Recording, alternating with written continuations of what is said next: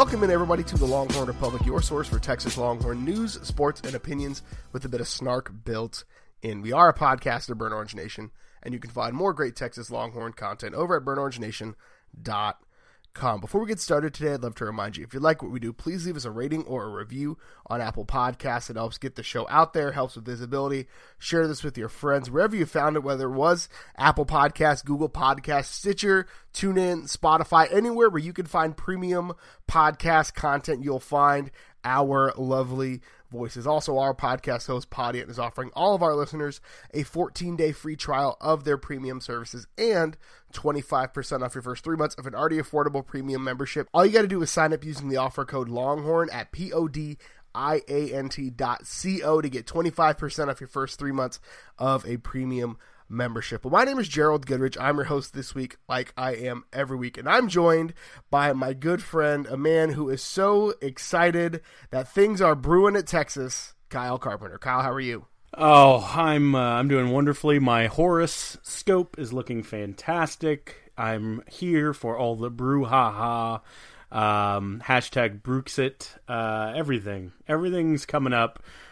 Life right now is more rich than the Texas Athletic Department. Things are good, Gerald. How are you? I am fantastic. I finally feel like I'm over this head cold that we were talking about for the last several weeks, and the Texas 2019 recruiting class just keeps getting better. So we'll talk the Bru McCoy craziness this week. We'll talk the Texas basketball ugliness. We'll talk the women's basketball team continuing to try to dominate Big 12 play. And then we'll obviously close the show out this week with some Bang the Drum. Let's just jump into the big thing right now off the top. Kyle, Bru McCoy, after all of the hand-wringing and the frustration of him committing to USC, and then this week, rumors started swirling that his name was in the transfer portal. He hadn't even taken a class yet at USC. Already his name was in the portal.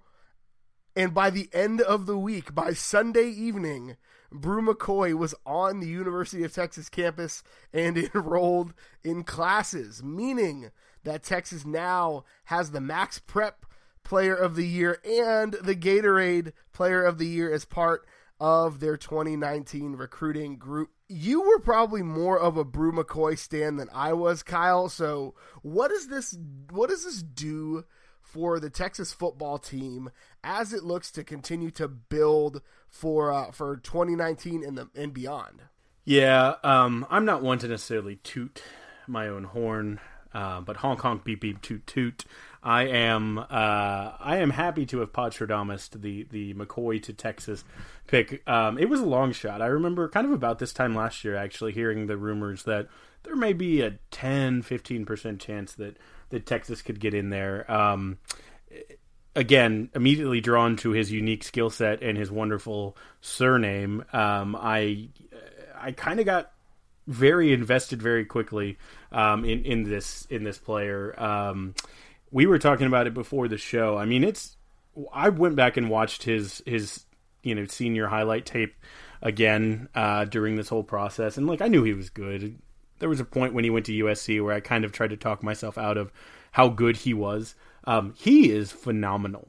He has a potential to be legitimately again, don't want to go ahead and project him 10 years in the future, but he has the potential, just with his natural build, his skill set, to be a Sunday's Pro Bowl caliber receiver. Obviously, he needs to do a couple things here on the 40 acres before he gets there. But I mean, you're basically just adding to our most rich and deep position on campus, which is a good problem to have. You can never have in the modern football game too many threats out wide. I mean, honestly, you look at in Art Briles' team and those old Baylor teams, and you can just run four verts. You got a good enough quarterback and just beat people doing that. Texas has that type of receiving talent, if not more. I would say more on the roster right now. In this class, I think is a game changer type. One thing that's going to be interesting to note is I think this might add a little more fuel to the Whittington taking snaps at running back fire, but I think that's okay. Obviously, we're still in the process. We will still find out if Bru McCoy is going to be eligible to play this year. I think he's currently petitioning the NCAA for an exception because he basically committed to USC when the now current coach of the Arizona Cardinals was the offensive coordinator at USC. So there's still some things to play out. There's some trickle down. We're going to kind of take some time to figure out exactly what this means. But, just for the immediate future, this means that Texas did even better than we already thought in this recruiting class and stacked the already deep receiving core to the absolute and utter brim. You say that this year's class was a turning point, and I don't necessarily disagree, but I think you see how early on in this cycle the talk was of Texas A&M kind of running everything. We run the state and all of that ridiculousness, and how Jimbo was going to mop the floor with Tom Herman. And in state, Jimbo definitely had the first year new car smell bump.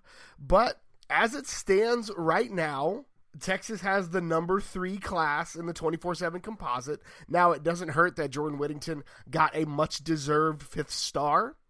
Didn't hurt in the slightest bit. And the fact that Brew McCoy counts as a 2019 commitment, even though he signed his letter of intent with USC, but then transferred even before he started classes there.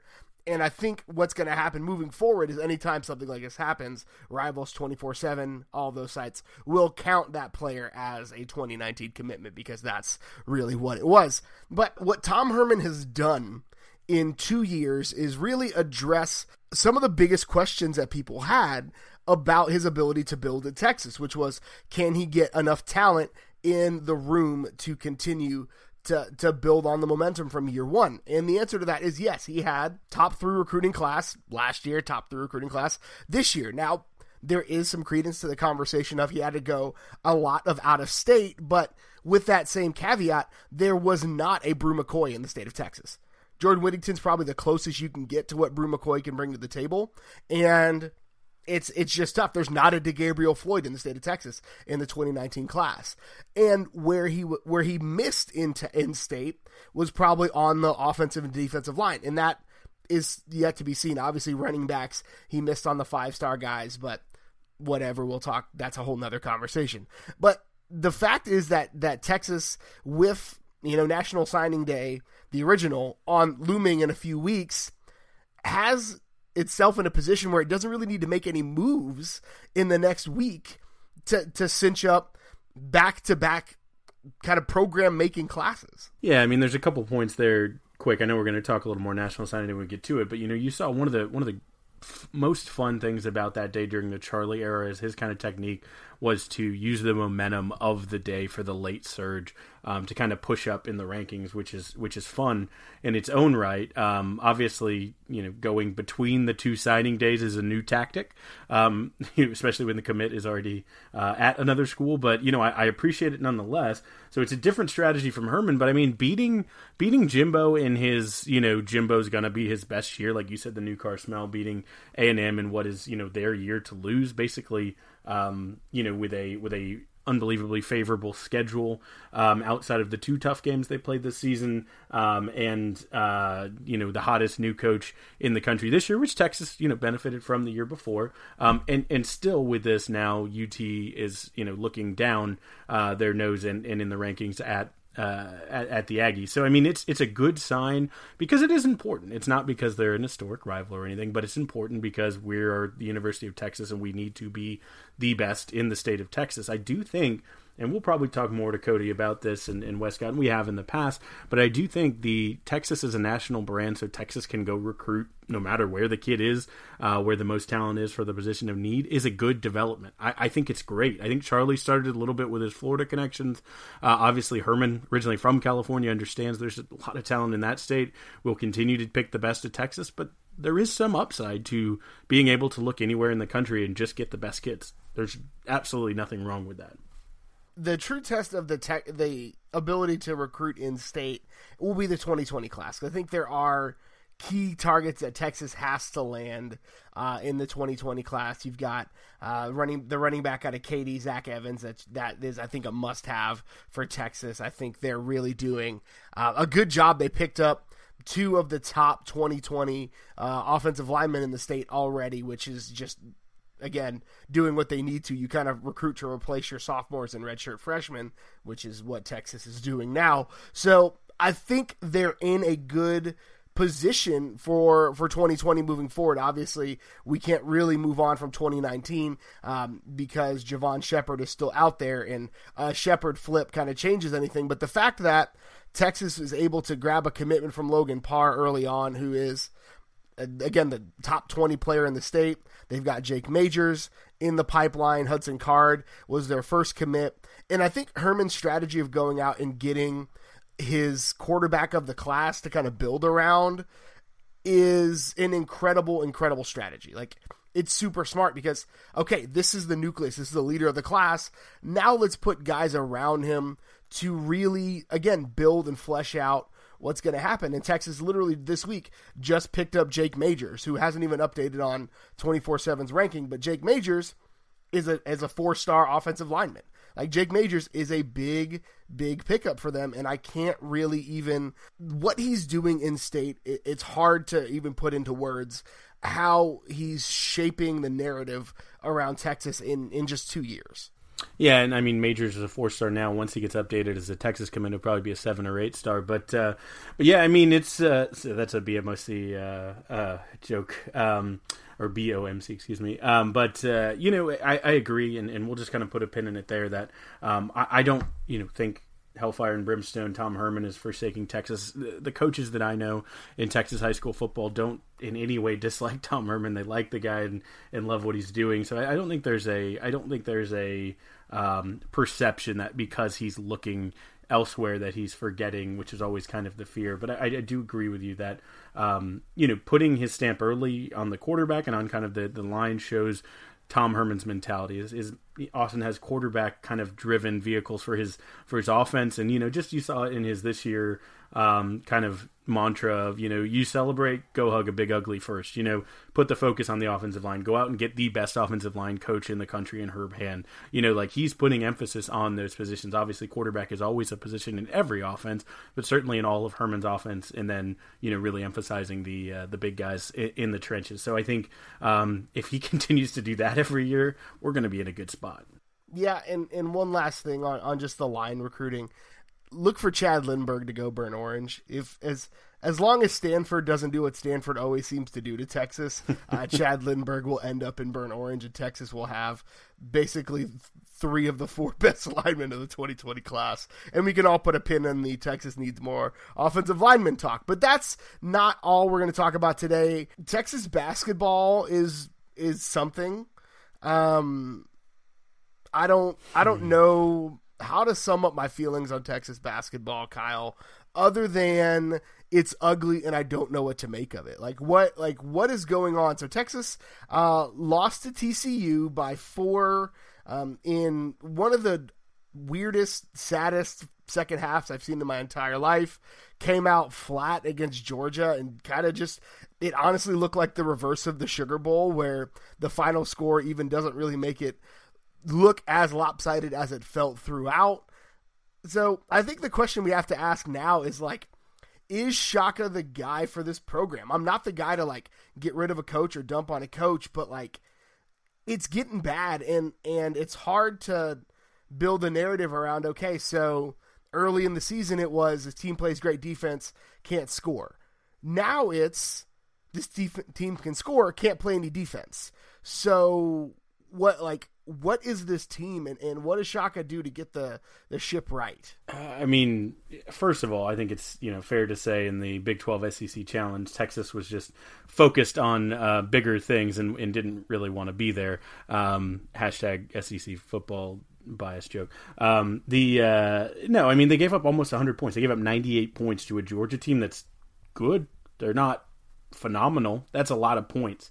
Against TCU, they did hold a high-scoring offense low. They played some defense, but they couldn't play offense. So it's almost like Jekyll and Hyde. You don't know what Texas you're going to get. If Texas got to play OU at home every game, we'd probably be, a top 10 team because Shaka don't lose. That's his one, thing that he can guarantee every year. Outside of that, I don't see the cohesiveness. I don't see a a game plan. I don't see development. I mean, you look at a guy like Roach, and you kind of think, we said at the beginning of the year what a big win it was for, getting him back. Was Shaka's biggest recruit of the year, was his, biggest first step for this season. That was already, a win. Roach has regressed this year. He isn't playing the level of defense that he was last year, and his offensive game is, a little bit streaky and hasn't really taken a next step that you would hope for a guy who, has shown some potential to be, a draft pick and a first round draft pick at times.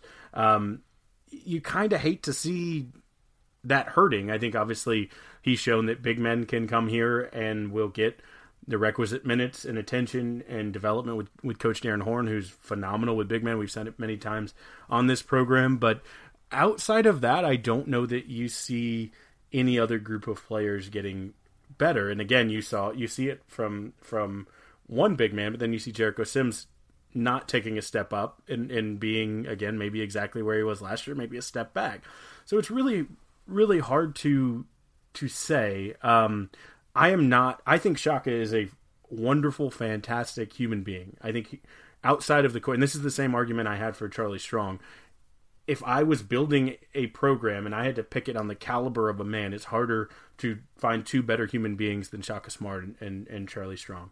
And Steve Patterson, for all of his faults, saw that and hired those two guys in the attempts that they could also do the part of their job that was, winning games.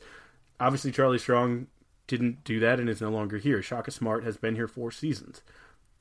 Do you know what his record combined in 4 seasons is, Gerald? You put it in the show notes, so I'm not going to choose it. Okay. Did that shock you when you saw that number before I say it? Absolutely. Yeah, no, that is... Well, let me say, it didn't shock me because I've watched, it feels like a team that's just above 500. And that is exactly where it is. At 59 and 56, they are just a shade, a nose hair above 500. And in conference, they are 25 and 35, which is well below 500. 14 and 18 in close games decided by less than 3 points. It's just, when you zoom out and look at a macro view of his time here, it's tough to say that Shaka is worth being one of the top probably 10 highest paid coaches in the country, even though he's well positioned with his position with Team USA and he does a great job recruiting and he knows all the young recruits and he's kind of shown a talent for doing that, not just in his time at Texas, but before. You eventually, there are the CV items on the resume that you check and you say, okay, he can do this, he could do this, he can do this. And then there's putting it into action. And I know 4 years is not an eternity, but with the big wins that he's had, in his tenure that have been great, there have been a litany of losses that they either shouldn't have or, missed opportunities. Like I said, 14 and 18 in close games decided by 3 points or less that could have changed an entire narrative. Eventually you want to see those numbers flip. You want to see that turn to something else. How long is that? What's the magic number? That's the problem, is I don't know. And it's hard for me to really, there are so many extenuating circumstances with Shaka Smart's tenure at Texas. And one of the biggest extenuating circumstances is the fact that Texas, as high of expectations and standards as I have for this basketball program, Texas is not a basketball school. Mm-hmm. It's not. The fan support's not there. The fan expectations are pretty outsized. There are a lot of fans who expect undefeated seasons, which I don't believe has happened in the modern era of collegiate basketball. And that's not to say that their expectations for, a decent basketball team are unfounded. But, when you've got, again, weird one-and-done situations of guys you're not necessarily expecting to be one-and-done, or, your best player, a guy who's expected to be a lottery pick, gets diagnosed with leukemia and misses all of a season, it's hard to really, it's hard to put a number on it, because again, I can't bear to watch another bad season of Texas basketball, but it also doesn't feel like the right time to pull the trigger on the coach. Yeah, he has 4 more years on his contract, right? He's here through 2023. If something doesn't change, there's absolutely no chance. You don't get 8 years based on promise, right? I don't know if it's this year. Obviously, the easy cutoff metric is if they don't make the tournament. But to use the tournament as a metric for a successful season basically means you're rewarding for being in the top quartile of college basketball. It's not that impressive. It's 68 teams now with the expanded play-in out of just shy of 350 eligible teams make the tournament. That's 20%, give or take. Rick Barnes got mutually decided they would leave or fired, depending. And he made the tournament 16 out of 17 seasons. Shaka could potentially, he's 0-2 currently in the tournament. He could potentially miss for the second time in his 4 years. I think we're at about a 30% projected after the loss to Georgia to make it into the tournament. So, I mean, in 4 years, he could miss the tournament twice as much as Rick Barnes did in 17 years. Again, that's the Rick Barnes who's the coach of the number 1 team in the nation for a second week strong, and we do hear your hashtag replies of Texas. We are getting to that. We promise. But, it's almost like, hey, we had a nice thing, and we rocked the boat. Rick Barnes would get you a number next to your name. It may not be a great number, and it may, you may lose it at some point, but, you'd be in the top 35 teams every year. And that was okay. Sometimes they were really good. I think the expectations, like you said, got a little outsized, but it's not because of resources. Fans may not be there, but the money certainly is. The facilities are. The in-state talent is. I mean, the resources or the natural kind of ability, if a good coach came in and got, fired up about it, what they could potentially do here is astronomical. I think the question then becomes, though, like, who's out there? Like, who's the guy that's better than Shaka Smart that's going to be available that Texas can grab this offseason? Like, there's not a Tom Herman out there. At least I don't think that's sitting waiting for the basketball program at Texas. I'm gonna say something controversial. I don't know what top tier basketball coach wants to come to Texas at this point. Yeah, and I understand that with expectations that you have with the general kind of support. Though I think Del Conte's vision for this in 2 years with the new stadium, I think that could change. So maybe that's the cutoff. Maybe Shaka makes the tournament this year, gets another 2 years, and if it doesn't improve, it kind of coincides with an overall rebranding of Texas basketball. But the one name out there that the message boards and my Twitter mentions will tell you is Chris Beard, the Texas Tech head coach, who I think is in a better situation right now in Tech because you just you're in the middle of the desert. They ain't got nothing better to do than play some basketball. But he is even though he didn't play basketball here, he is a graduate of the University of Texas. So it is the alma mater. So, you have a draw for a guy who's coached the top 10 team the past couple of years, or a top 10 team the past couple of years, again, with a much, much harder to recruit package that you're selling to recruits versus, UT versus Tech. You imagine he could do at least baseline whatever he's doing there and then coach him up. But, you saw Shaka Smart overachieve, and he was Tom Herman. He was that guy, and it didn't work out. So it's not to say that the next man up is automatically better, although that is the natural mentality. And again, this is not a Fire Shaka Smart podcast. That's not what I'm here saying. I just, for the first time after this kind of malaise, and again, you take that OU win out, it's like 5 straight losses. Basically, that saved a really bad losing streak. For the first time, I'm not telling people who are saying Fire Shaka that, hey, you're wrong, pipe down. I can't say anything. Yeah, I don't. It's impossible to defend, and it's impossible for me to be on that bandwagon, though. It's just so difficult for me to really, I'm kind of just numb to it all at this point. I don't know how else to describe it. Well, here's what's going to happen. You're very much aware of this. Starting tomorrow, number 11, Kansas comes to Austin. Shaka's obviously going to win that game. Number 20, Iowa State on Saturday. He'll obviously win that game. Back-to-back ranked wins is going to happen, and it's going to make all of this feel enormously stupid because that's how Texas basketball works. Whenever you think they're absolutely done, somehow they rise like a phoenix from the ashes. So you heard it here first. They're going to win both those games somehow because college basketball is stupid in burnt orange.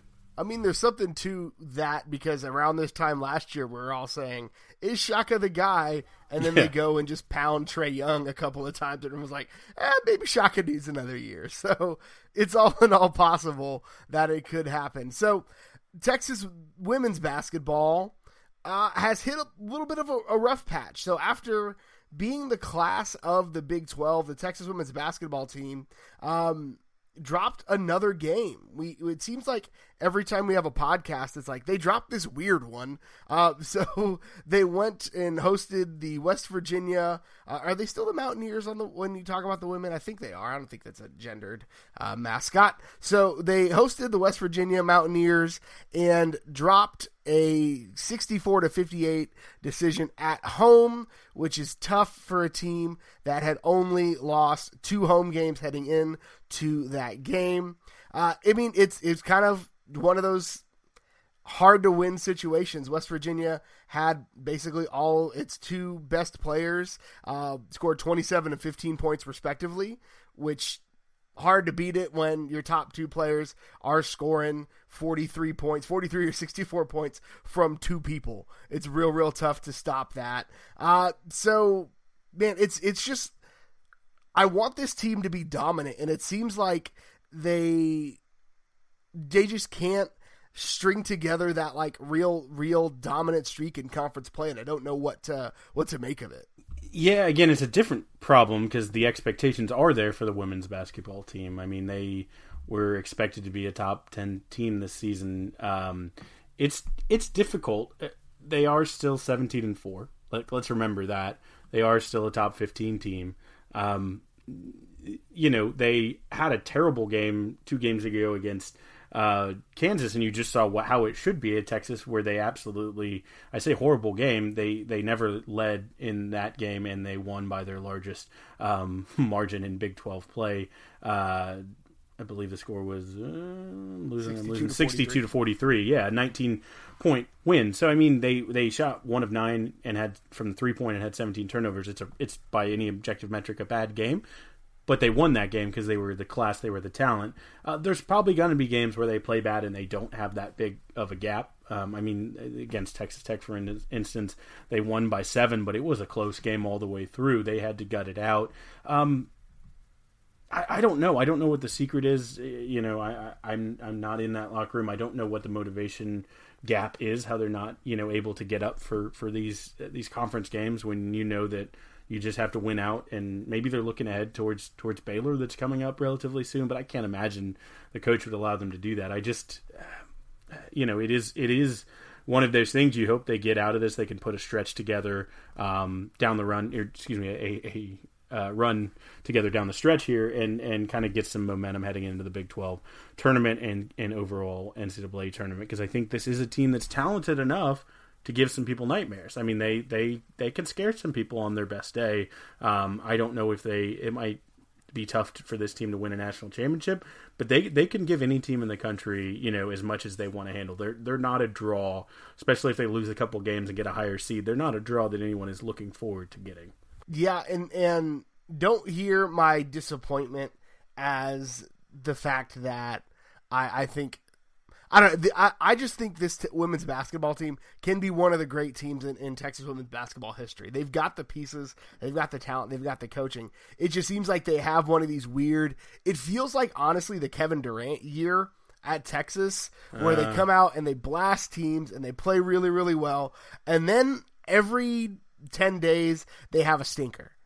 And that's what it feels like to me, where it's like they just have these weird, inexplicable games where it's like, you have 2 of your starters that go 0 and you have your forward go 6 of 15. Like, it's just one of those, like, I don't know what happened. Like, it's hard to explain. It's weird. West Virginia is not a bad team. They're actually one of the better teams in the conference. I mean, it's kind of Texas and West Virginia lobbying for that 2-3 spot in the conference. So it's really, like, it's not like West Virginia is a slouch, but it just feels like with the level of talent on this team that they should be able to just dominate everybody. We said it. They should be able to just dominate everybody that's not Baylor. Well, again, a week from now, they play Baylor. I believe that first game is in Austin.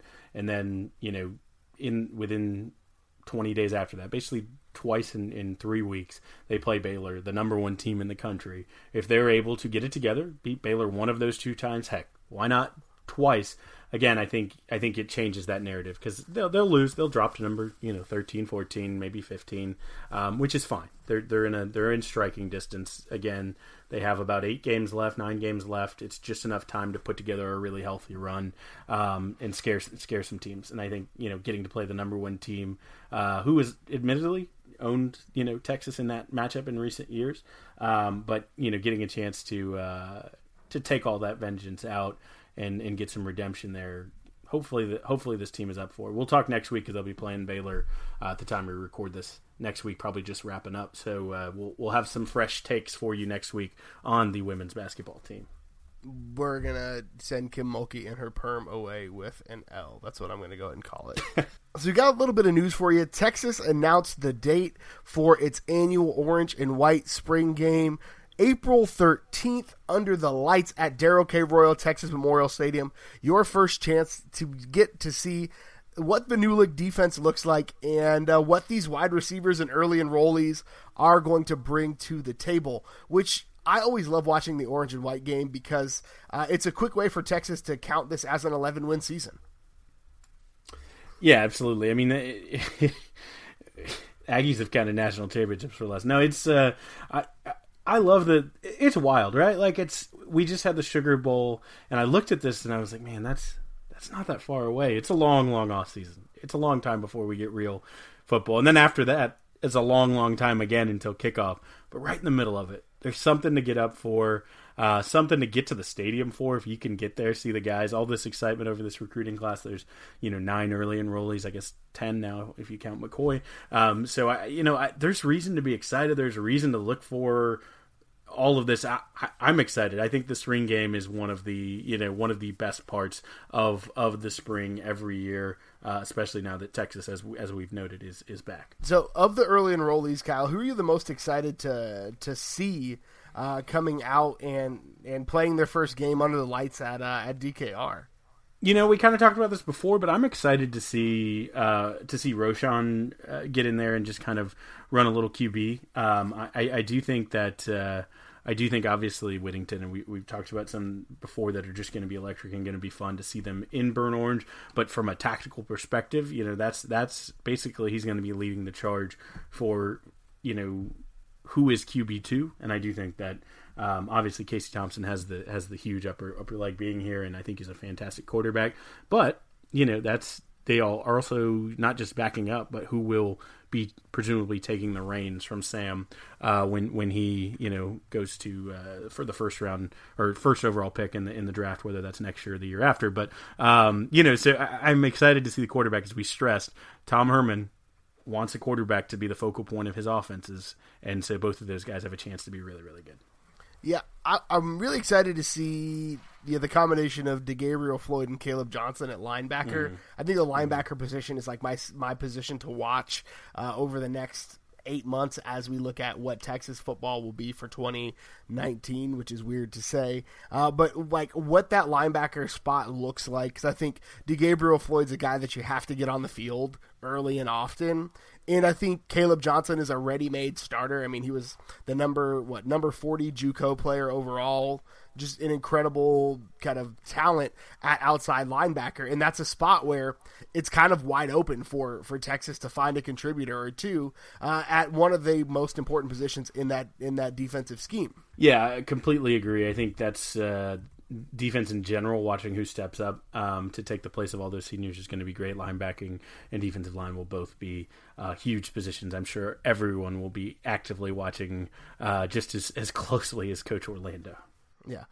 So Texas baseball has its annual alumni game on February 2nd. So this coming Saturday, that will kick off the kind of the 2019 baseball season, more or less, getting things started for Texas there. And they'll also have the first shot of the Augie Garrido bust outside of Dish Falk Field. Kyle, you are the baseball guy of this podcast. Now, I watch the baseball team, but I do not I do not have your level of knowledge and enthusiasm for Texas baseball.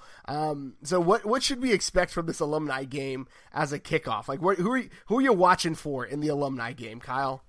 Well, it's exciting to see some of these guys back. I think it's a fun thing that they do that. I don't actually know if other schools do this. I'm sure they do, but it's just fun to watch. Texas obviously puts a lot of guys in the MLB, but you're going to have both Clemens back. The Rocket is actually pitching the first inning, Roger Clemens. So if you missed in your life, if you're a young listener and you missed Roger Clemens in your lifetime pitching, you'll get to see him throwing out a couple pitches at least with his sons playing. Put him in the Hall of Fame. Don't get me started there. By the way, congrats to Mariano Rivera, deserved unanimous. But Casey Clemens playing first and Cody Clemens playing second base. So you got a lot of Clemenses. And that's 1, 2, 3 Clemenses and also one Trace, because Trace Barrera, one of my favorite players from the past couple of years, will be back playing catcher. I was a catcher in my day, so I always love the catchers. But I mean, just some of the good pitchers who have moved on. Parker French, Nolan Kingham. There's going to be some good arms throwing. Parker Joe Robinson will be back.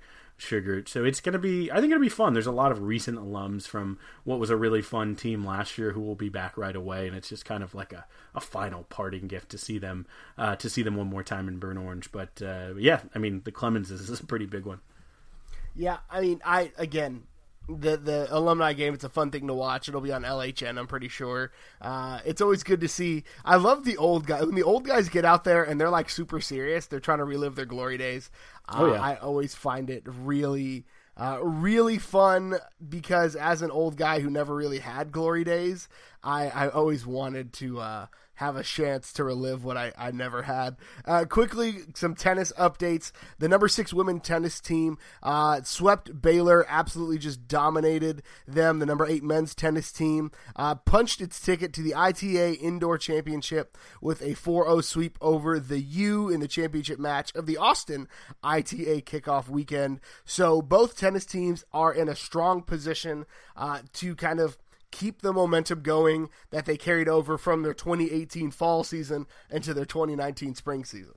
Yeah, absolutely. I mean, this is a fun list of consonants of a lot of these players from around the world who make up both the men's and women's teams. But they have some good numbers next to their names. There's some really good rankings individually as well as our doubles team. So it'll be fun to see if either one of them can take it all the way. Number 6 and number 8, again, both in the striking distance of winning some indoor national champions. I intentionally did not say any names through that reader because I did not want to do that to myself or our listeners or anybody who knows and is intimately familiar with Texas tennis. But now is the time of the show where we honor one of the best traditions in all of college sports, Big Bertha, and we bang the drum. So Kyle, what are you banging the drum on this week? I'm Joe Ruiz banging the drum on something that I think is a good omen, is what I'm titling this. A good omen. Our boy, Chuck Charles Omenihu, that's where I got omen, O-M-E-N, Omenihu, you get it. He had himself a week. The Senior Bowl just kind of wrapped up, and not only did he play well in the game, he stripped a name we may remember, Garrett Stidham, of Baylor and then Auburn fame, a former Texas hunter. He did, I think, one of the many who hurdled Dylan Haynes, but it was redeemed. Redemption was struck because Charles Omenihu stripped him in the game itself, and just in the week of practice, everyone, Twitter from absolute non-Longhorn media, was abuzz with the play of Chuck. From NFL scouts to NFL coaches to other players even were talking about how good he looked. Some of the videos of him just molly-whopping offensive linemen, poor guys trying to get drafted to as a family to feed Charles, be considerate. But, Drew Lock, who, if you remember, he's a hot quarterback. That's right. That's right. A hot quarterback prospect, but one who also literally launched the Texas Renaissance by allowing us to dominate him in a bowl game. But some are saying, is a top 2 or 3 quarterback on the board in this draft. He was asked who the best player and who impressed him the most this week, and he said, the Texas defensive end has hit me multiple times in my life. He's a pretty good ball player. So when you're asked who you're watching, and it's the guy who's been beating you up a couple times in your career, and he's got to do it more during the game, that's a good sign. Good sign for Mr. Omenihu. Just to note, we talked at the end of last year. We had a draft analyst, Kyle Krabs, on and talked about Chuck and his prospects, whether he should go, whether he should come back, and almost from a national perspective, he kind of didn't register. He said, I'm sure he should come back. I don't really hear a lot of buzz about him, and that's kind of, I think, what Chuck heard when he asked last year when he put it in and got his draft grade. And I think it speaks to the value, and it may be the same story we're having at this point next year for Colin Johnson. It speaks to the value of a guy who is really good and can probably go make money. And we always advocate do what's best for you, for your career, for everything. But it also speaks to coming back, finishing your career, being a leader your senior year, sticking through, finishing, enjoying every bit of burnt orange you get as a student, and then at the same time enhancing your draft stock. Because Omenihu has gone from a guy who's going to play on Sundays, probably going to get drafted, might even get drafted, decent spot after being the Big 12 Defensive Lineman of the Year, who now looks like a guy who, GMs are salivating over, and his stock is just going to continue to bump because his intangibles and his measurables actually were off the charts. So, just wanted to bang the drum and say how excited I am for Chuck and his NFL career coming up, and just how happy I am that he's showed out in a big way. Charles Omenihu's meteoric rise is Tom Herman's best proof case for, hey, come back for another year, we'll get you paid. Like, this is the best case scenario for everybody involved, because I want Charles Omenihu to be successful. I am a huge fan of his game. I think he plays really, really well, high motor guy, and just plays with passion, isn't a really run-your-mouth guy. He was probably best known before this season as the guy who freaked out when Texas lost to Kansas, and rightfully so. He's passionate, and he hated the fact that they lost to freaking Kansas. He was all of us in that moment. So, and for the Texas program, like, hey, Charles Omenihu could have left last year. And you see a lot of these guys that did leave last year, they're doing okay. Charles Omenihu could potentially be a first 2-round pick because of his added progression of a senior year. So that is the best case scenario for Tom Herman as he talks to redshirt sophomores and juniors preparing for the draft decision coming up. So that's, again, it works out well for everybody. So I'm banging the drum on a man that we have taken some pot shots at. Manny Acho has become kind of a social media ESPN darling this season. He cut his teeth on the Longhorn Network. He made himself known for his sense of style and fashion. This year he started doing some post-game videos, got into a heated Twitter beef with Chris Boyd and some Texas fans, put out some post-game videos that were sometimes good, sometimes good-ish. But today, Manny Acho put out a season recap rap, which I don't have a ton of words for, but the fact of the matter is this guy was pre-med at the University of Texas, and he went and also played NFL football for a few years, so I'm in no position to tell him anything about his life. But just go watch it for yourself and form your own opinions, because again, I have no room to stand on. Manny Acho has been successful at many things that I've only dreamed of doing in my life. But rapping with a pocket square is something that I feel like only Farnsworth Bentley should be able to do. That's a fantastic way to land that. I can honestly say I've seen both of the Achos, in no shade here, but with legally, of course, after they were 21, a drink or two in their system. And I think both of them imagine that they have bars. I can't say that either of them absolutely do. But one thing that I've been thinking for a long time for Acho is that we should George Clooney him. We should start referring to him as Yvonne Orji's boyfriend, because, love women. But she, obviously, if you don't know, he's dating Issa Rae's co-star on Insecure, who's a fantastic character and a rising star actress. So good for him on that. But also, I'm just going to now refer to him as Yvonne Orji's rapping boyfriend. You got to be careful when people don't know who you're referring to there, Kyle. But we'll just leave it at that. Yeah. So, Manny Acho, do you, fam? Do you? And don't let anybody throw shade at you for doing you, because you're clearly doing it very, very successfully. But that's all we've got for you this week. Kyle, where can the good folks find you on the internet? You can find me on Twitter at Kyle Carpenter. You can follow me on Twitter. I am at GHGoodrich. Follow the show on Twitter at LonghornPod. You can always shoot us an email at longhornrepublicpod@gmail.com. And obviously, we will get to some of the replies of Texas we've been receiving. It's just kind of been crazy news for the last several weeks. So hopefully after National Signing Day, things will slow down. I've got a couple of interviews lined up to get some student perspectives on what is happening at the University of Texas, because I think that's something that, again, Kyle and I are a decade removed from that. So it's interesting to see what's been happening on the 40 acres this season as the Texas football team has had a resurgence. Thank you so much for listening in again this week. And until next time, hook 'em. Hook 'em. Welcome, Brew.